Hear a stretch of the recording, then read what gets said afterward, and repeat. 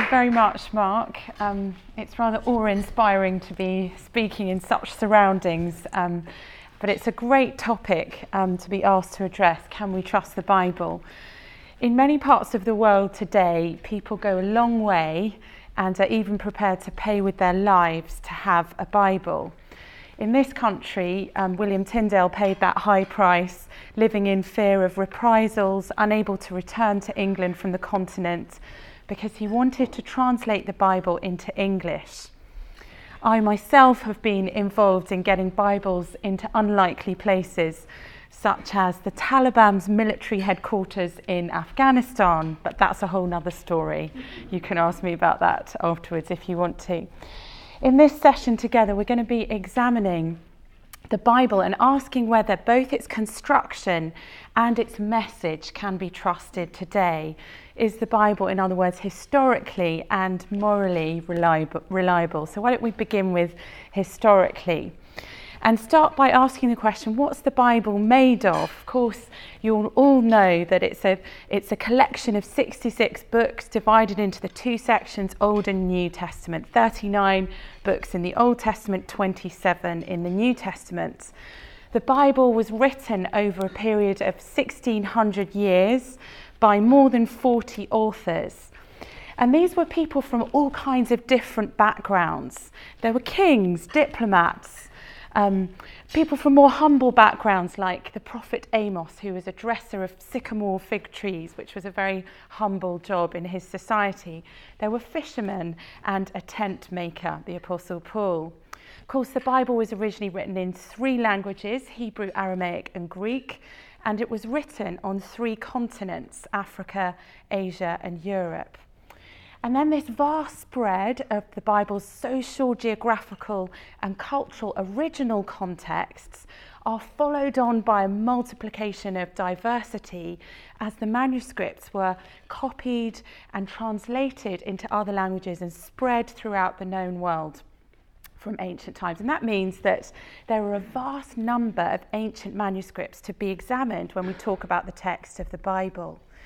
Now, when you think about any kinds of ancient writing, the integrity of a particular text is determined by the number of documented manuscripts and fragments of such manuscripts that we have to examine, and the time distance between the original composition of the text and the surviving manuscripts. So we might take, for example, the writer Plato. And when we look at his writing, there might be 10 existing copies of the ancient manuscripts which are available to study, and we can compare in order to determine accuracy and the quality of transmission of his writings. And the oldest copy would be dating from around 1400 years after it was originally written, and that would be considered a fairly reliable, interesting textual tradition. The text is respected and read in the present day. When it comes to the Bible, there are thousands of handwritten manuscripts in the Greek language, and these are not separated from the original composition by 1400 years, but by much less than that, as we'll come on to see. Many of the earliest manuscripts are separated only by decades from their originals. So what are we talking about? Well, in terms of the materials used, well, in the early Christian era, there were two types of writing material. One was papyrus, that was a highly durable reed from the Nile Valley, and it was glued together much like plywood would be today, laid out in the sun to dry. And many of the 20th century remains of documents that have been found were on papyrus. They tend to often be smaller pieces because they've broken off from their kind of original longer versions. The other material was called parchment. That's made from the skin of sheep or goats, and it was in wide use until the Middle Ages, when it came to be replaced by paper. So as far as the Greek manuscripts go, we have over 5,800 that have been catalogued. And then these are joined by early Latin, Coptic, Syriac, Armenian, Georgian and Gothic and all sorts of other languages, so that the total witnesses to the New Testament have not even yet been counted, but they number in the tens of thousands. Well, what's the earliest piece of the New Testament that exists today? Well, up until about the summer of 2011, the answer would have been a papyrus fragment of John's Gospel that's here in Britain in Manchester University. It's called the John Rylands Papyrus. It was discovered in 1934, and it's a section of John's Gospel from John chapter 18. And it's believed to be from the early 2nd century, from around between 110 and 120 AD. So certainly within the lifetime of the Apostle John. But on February the 1st, 2012, a scholar called Dan Wallace made rather a surprise announcement in a debate. And he referred to a whole number of documents that had recently been discovered in a collection kept in Turkey. And one of these documents is a papyrus of Mark's Gospel, which is highly likely to date from the 1st century, according to one leading paleographer. And that's absolutely astounding, giving us potentially the earliest New Testament manuscript. So when we come to look at the Bible, we see that the textual attestation, at least of the New Testament, is unparalleled really with any other ancient writing, both in terms of the time between original composition and the surviving materials, and in terms of the numbers of surviving witnesses to the text. However, when it comes to looking at the Bible, there are other things that are important to us, I want to suggest. It's not just a question of textual accuracy, are the manuscripts as they were originally written, but there's another question, isn't there, that's important, and that is, can we rely on what has actually been recorded? The 4 Gospels, after all, claim to be based on eyewitness testimony. And if that's true, what they record for us deserves to be taken seriously. But can we trust that claim? Can we trust that these are in fact based on eyewitness testimony? Well, when it comes to the Gospels, there are a few key questions that we can ask, and some of these have been developed by a scholar based in Cambridge at Tyndale House called Pete Williams. And he helps us address these questions and think about whether what we're dealing with is just legend, blessed thoughts, or whether it's potentially historically accurate eyewitness testimony. And the first question is this: where were the Gospels written? Well, according to early Christian tradition, the 4 Gospels were not written in the land of the origin of the stories that they contain. In other words, they were not written in Israel, Palestine. Overwhelmingly, Mark was written in Rome, probably. Luke was written in Antioch or possibly Rome. John was written in Ephesus, and Matthew was possibly written in Judea, maybe Antioch. A sceptical scholar then may say, well, the Gospels are written outside of the land of the origin of their story. Why should we trust them? They have no direct or real connection with the events they claim to record. So if there's agreement within the traditions, and there is broad-based scholarly agreement that the Gospels were not written in the land of origin, apart from possibly Matthew, we can ask questions about how well the writers knew the land that they were talking about. Do they know the geography, the agriculture, the botany, the architecture, the traditions, the burial practices, the economics, the language, the law, and even the personal names, the culture, if you like, of the period that they claim to describe?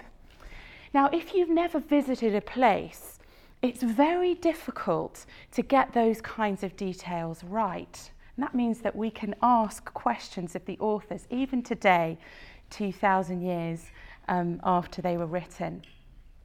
So the next question is, do the characters get called the right thing by the writers?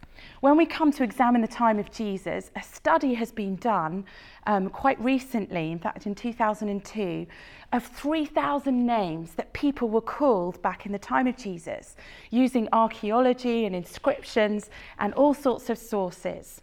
A study done on the usage of Jewish names in Palestine, and it shows a different frequency of Jewish names used elsewhere outside of Palestine. So even though the Gospels are written outside of Palestine, we can now test, do they get the names right from the era and the location they purport to be based in? The scholar Richard Borgum, in his book Jesus and the Eyewitnesses, in 2006, took this scholarly study that had been done in 2002 and compared the Gospels with these other sources. And what this study shows is extraordinary. Taking Palestinian Jewish names in the first century, we see from the study the order of popularity. Number 1, Simon. 2, Joseph. 3, Lazarus. 4, Judas. 5, John. 6, Jesus. And 7, Ananias. Okay, you'll recognise those names if you've read the New Testament. So if you take the 9 top Jewish Palestinian male names together outside of the New Testament, they are 41% of name usage, according to historians. And in the New Testament, they're 40%. And this is a pattern that shows up over 4 writers writing 5 books. The Gospels reflect this pattern both corporately and individually.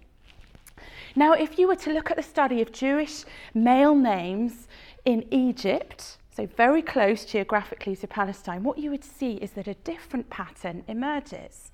The most common Jewish male names in Egypt were, at the time, Eleazar, Sabbateus, number 3, Joseph, number 4, Dositheus, number 5, Pappus, 6, Ptolemaeus, and 7, Samuel. So very different from the other list. Names like Sabbateus, Dositheus, and Pappus are in the top 10 in Egypt, but they're not in the Gospels. Why not? Because the Gospels are not written about Jewish people living in Egypt. They're written about Jewish people living in Palestine. Now, if I were to ask you today, do you know the difference between the 10 most popular names in Egypt and the 10 most popular names in Syria? As an outsider to that culture, living far away, you would find it difficult. And even an insider to the culture might find that difficult. Even with access to the internet, we might find it hard. I've recently been explaining to my 8-year-old twins that when I was at university, we had to look things up in books. You couldn't just go on Google to find out information. And they were amazed, astonished to discover that I hand wrote my essays at Oxford and handed them in with a fountain pen. They thought this was very, very strange. How could you check anything? How could you know if something was true or not without the internet? Well, the gospel writers get this detail right. How could they do that? Now remember, this study has only been available to scholars since 2002. It's only been applied to the New Testament since 2006. This is an astonishing detail, I think, that gives us insight into the veracity, the truthfulness of the witnesses.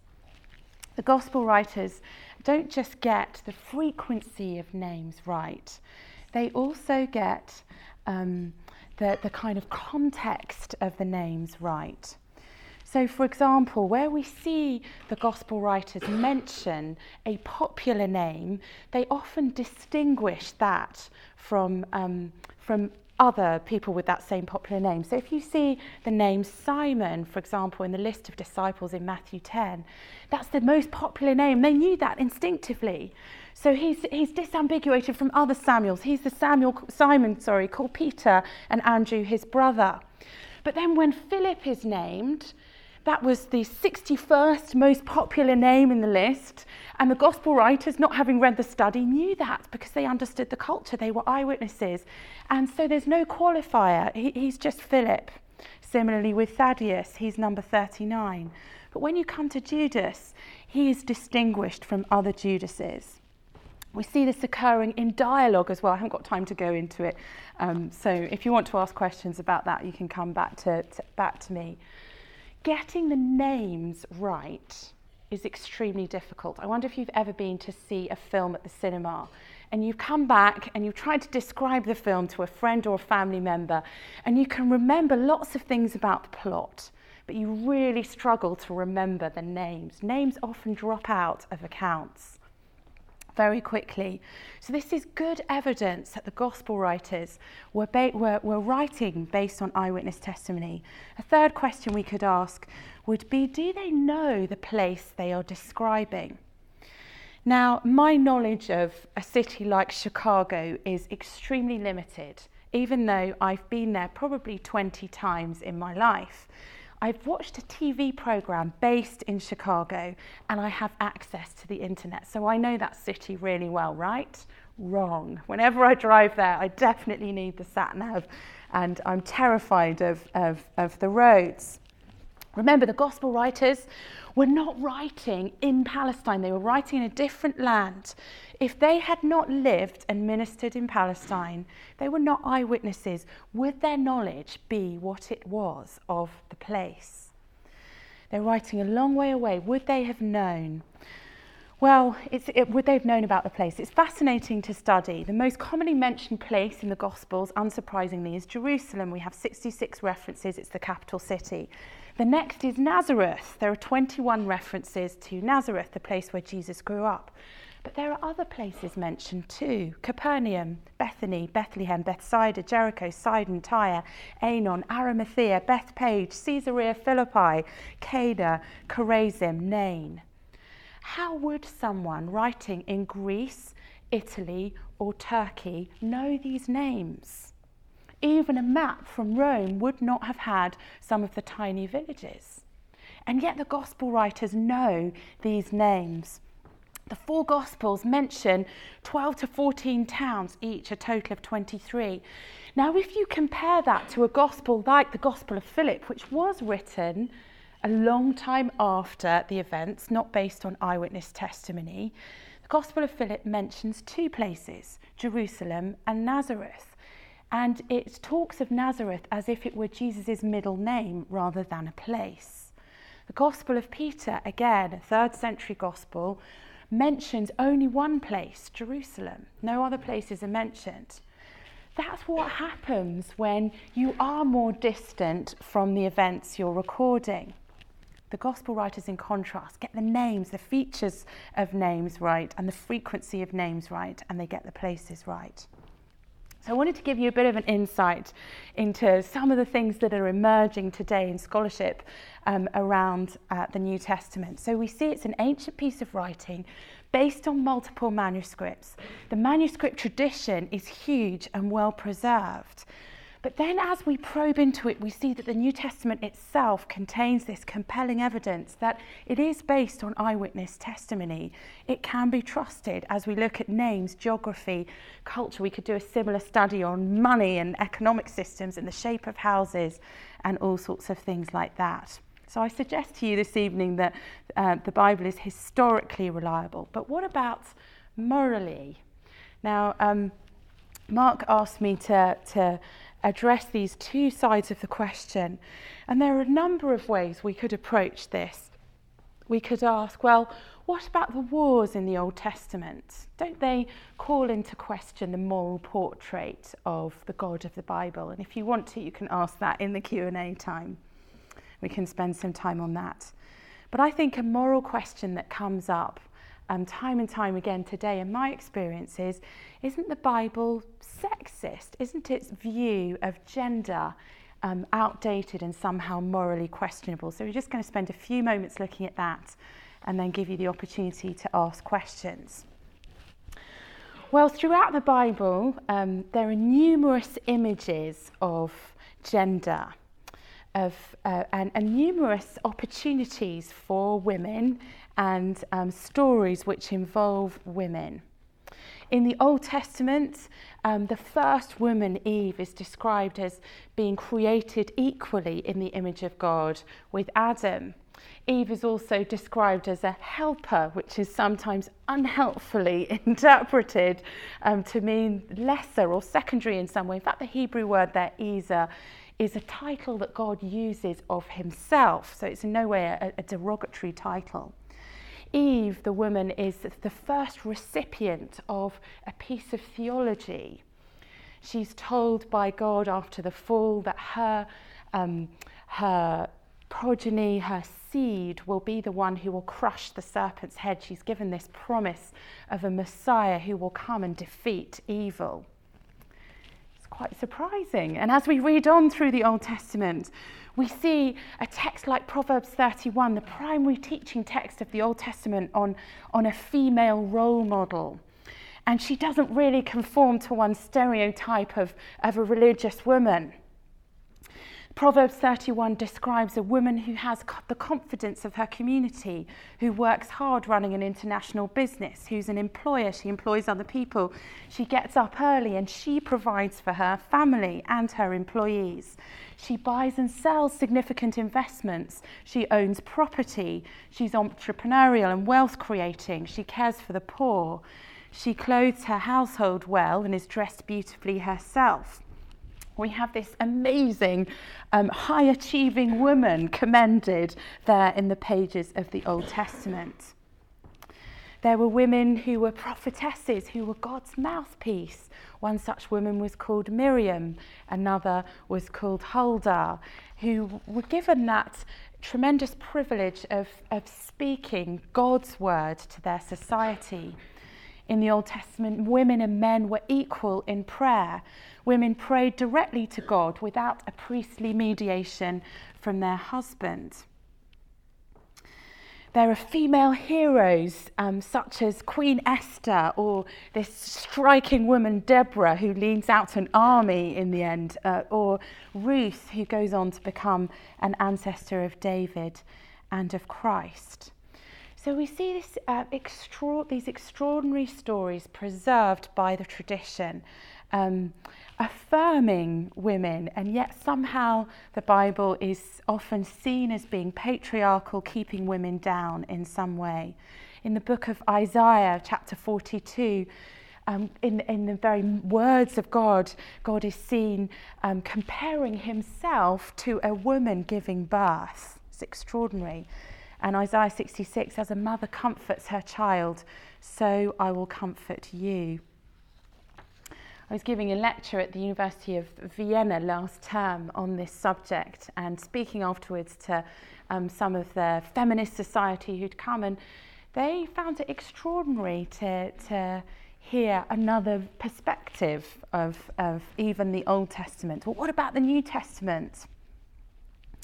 What do we see in the New Testament? Well, the cultural context, the conservative context, is thrown into our view by a throwaway line in John's Gospel, chapter 4.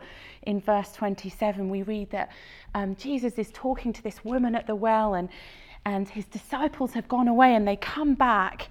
And John tells us his disciples were returned, and they were amazed to find Jesus talking to a woman. That gives us the context of the culture within which Jesus conducted his ministry. And he displayed an extraordinary attitude to women. He had female disciples in a culture where women travelling around with a group of men and having the status of a disciple would have been questionable. Jesus has a number of women included in his travelling circle. Luke tells us some of their names in his gospel. He even gives us the detail that these women actually financially supported the male disciples. So they even had the purse strings, which was interesting. We see that women were taught by Jesus. He had women who sat at his feet, Luke 10, verse 38. And that's a well-known phrase, a stereotypical phrase describing the process of theological instruction that went on between a rabbi and a student. We see and encounter a woman called Martha, who's the recipient of one of Jesus's most astonishing theological statements in the New Testament, one that you'll hear at every funeral service you go to. John chapter 11, verse 25, spoken to one person, a woman. I am the resurrection and the life. He who believes in me will live even though he dies. It's extraordinary. Jesus acts in a countercultural manner, affirming the feminine. He taught and spoke using both male and female imagery. In Luke chapter 15, we know the famous parable of the prodigal son, the lost son and the running father who goes out to meet him. Well, earlier on in that chapter, Jesus depicts God as if he were a woman on her hands and knees in her house looking for a lost coin. So following on from all that, we also see that women played an important and prominent role as historic witnesses to the central events surrounding Jesus Christ. If you think about it, without women, we wouldn't have Christian theology. That's a radical statement, but listen on a little more. Mary, the Virgin Mother of Jesus, is the only witness to the annunciation of the virgin birth of Christ, the doctrine of the incarnation. It was a group of women, the gospel writers tell us, who stood at the foot of the cross, witnessing the death of Jesus. Watching Jesus die, recording his last words for us. Think about Good Friday. I don't know if any of you will go to church and hear a study, a meditation on the 7 words from the cross. Well, how do we know what those words were? Because a group of women stood at the cross and witnessed the atonement, watching Jesus die. And it was a group of women who first witnessed the resurrection of Christ. Again, striking to notice this in a context where the word of women was perceived as having less value than that of men. It's enormously important and significant that the events of Jesus' death and resurrection were primarily witnessed firsthand by women.